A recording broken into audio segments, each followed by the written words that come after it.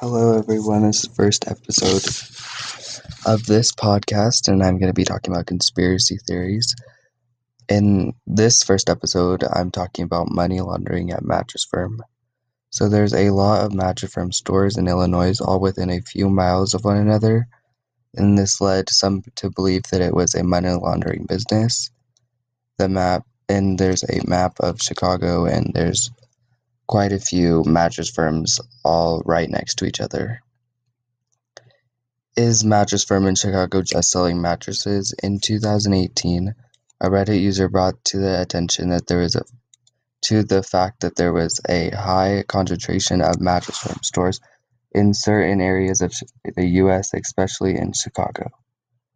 This Reddit thread quickly went viral, thousands sharing photos and maps that show Mattress Firm stores within a half a mile of each other, and some even across the street. This led people to theorize that the retail company is a money laundering business.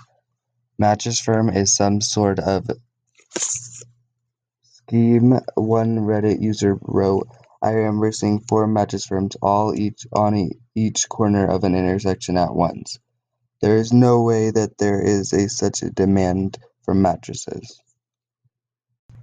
So there is a lot of mattress firms, and a lot of the time they're empty. A lot of people are saying so they can be part of money laundering scheme, or it can just be a theory.